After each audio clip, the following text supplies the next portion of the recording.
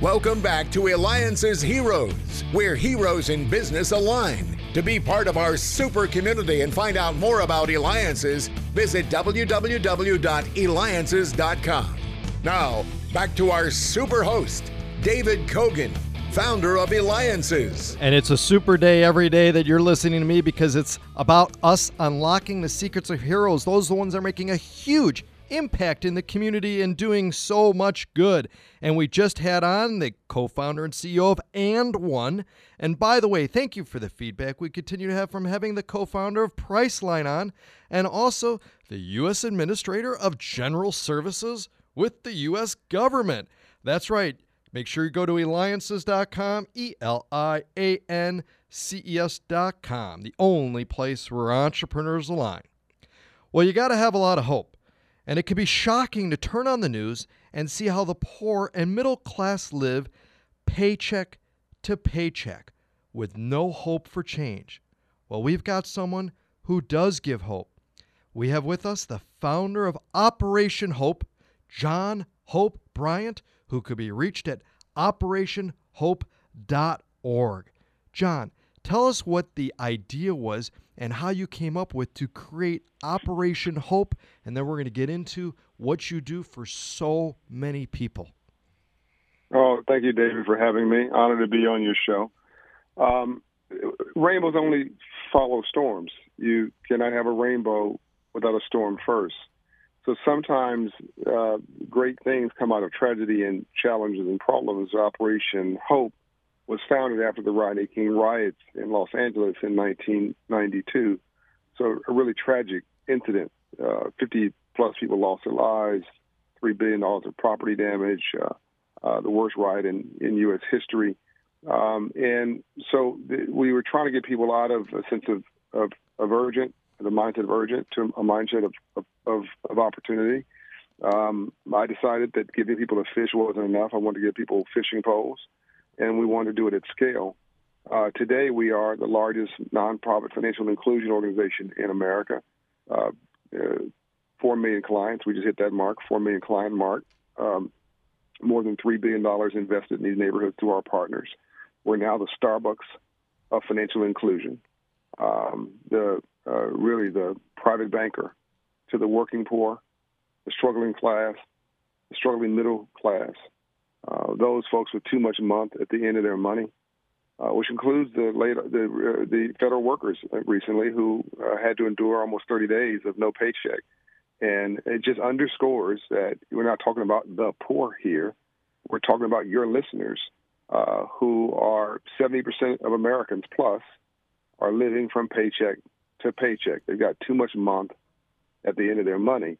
And that stress affects their family, affects their marriages, affects their attitude at work, at play, how they raise their children, decisions they make, the investments that they make, the choices. It affects their health.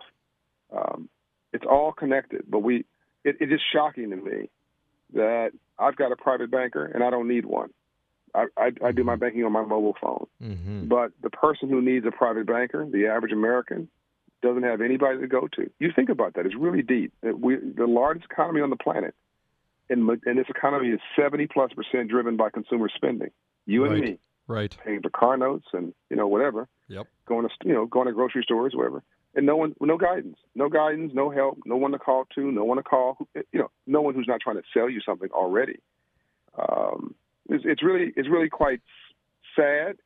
But on the other hand, it's inspiring that somehow we have survived and thrived as a nation without it to this date.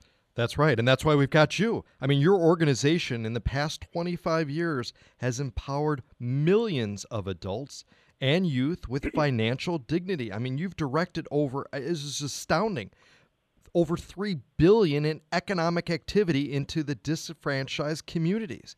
What's, though, the secret maybe to creating financial dignity? How do you do it, especially when you're maybe so underwater and it just becomes spiraling and over and over and over? How do you get out of that? It's a great question. I think that many people have tried to answer it over the last 100 years, and typically they either throw money at the problem or they throw prayers. And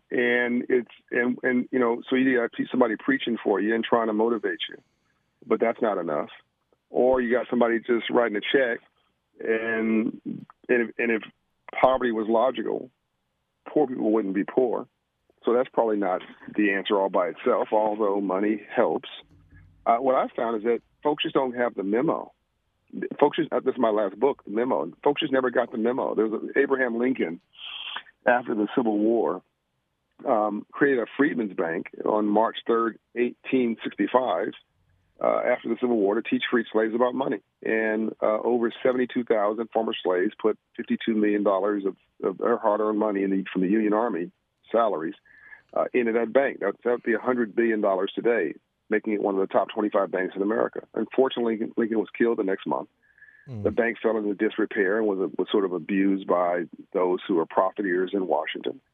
But the thing that's really shocking to me, David, it wasn't like what the former slaves did bankrupted the bank. They did everything right. In fact, the fact they trusted the bank after slavery, government endorsed, servitude, is really an inspiring story in and of itself. Mm-hmm. But they wanted a hand up, not a handout. And then you fast forward to the 1960s, and here you go again, the civil rights movement. And you had not a banker or a businessman or an entrepreneur trying to teach people how to fish. You had a preacher, Dr. Martin Luther King Jr. And by the way, he was talking to poor whites too, because there were more poor whites then and now than poor anybody else in this country, a little known fact. So Dr. King was pivoting toward economics. Lincoln had pivoted toward economics. Both of them assassinated in April of the year that they pivoted before they delivered the memo. So what gives me hope, actually, it's not like working class, middle class, struggling middle class, working poor, the majority of this country, driving economic activity in this nation, which is driving economic prosperity for the world. It's not like they got the memo and screwed it up. They just never got the memo. So if I can deliver through books, speeches, inspirations, radio interviews like yours, using the power of social media, over a million social media followers and about 70 million views of my videos on various platforms, plus the work we're doing on the ground with, as you said, millions of people whose lives have actually been impacted because we're moving a credit score. That's right. 120 points. We're moving a credit score between 30 and 120 points. And nothing changes your life today more than God or love than moving your credit score 120 points. I mean, it transforms your life. Well, you have been, and then we sort of anchored it all in what I call big data.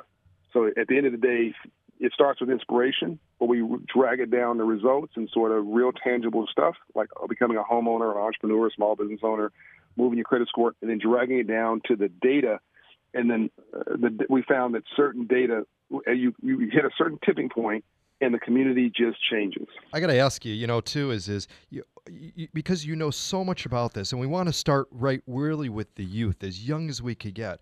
What's the best way, though, for children to make a difference in developing their own financial literacy and sharing that with the world? A lemonade stand on every block. When I was coming up, I had a passbook account, a passbook savings account. David, you might be old enough to understand what I'm saying. But it was a physical. You could write in it. It was, and I had $5 or $10 that went into it. But that was my money, and it was tangible to me. It was my account. I was responsible. Then I had a little home economics class I went to, and it was my first race relation experience, by the way, because I lived in Compton, and here was a white man teaching me about money. He was a banker, came in. I remember asking this banker, "Sir, what do you do for a living? And how'd you get rich legally?" And I was completely serious. He said, "Young man, I'm a banker and I finance entrepreneurs." I said, "I don't know what an entrepreneur is, but if you're financing them, I want to be one." And I went and opened a dictionary for the word entrepreneur. And it's sad to tell you, but in Compton, California, I had never heard that phrase. I never heard that phrase entrepreneur, and I never heard the word philanthropist before. But I wanted to become an entrepreneur to become a philanthropist. And both those words I discovered after this home economics class. Well, the next year I opened up, when I was 10, that was when I was 9, but by the next year I opened up a candy house, a neighborhood candy house. I had a lemonade stand before that. I had a neighborhood candy house, and I put the liquor store out of the candy business in 6 months. In 6 months, I made $300 a week off of a $40 investment, loaned to me by my mother because she wouldn't give it to me. She said, "Pay it back because life is tough." And I made $300 a week. And I literally, David, put the liquor store out of the candy business. Imagine what that did to my self-esteem. Unbelievable. Unbelievable. Well, I got to tell you give hope to so many, from lemonade stand to candy stand and so much more. And now, founder of Operation Hope, and heck, you were advisor to the last 3 sitting U.S. presidents. You make an impact, and thank you to Conscious Capitalism for nominating you to be on the Heroes Show. You're a hero, John Hope Bryant. You can reach him at Operation Hope, operationhope.org. This is David Kogan with Eliances.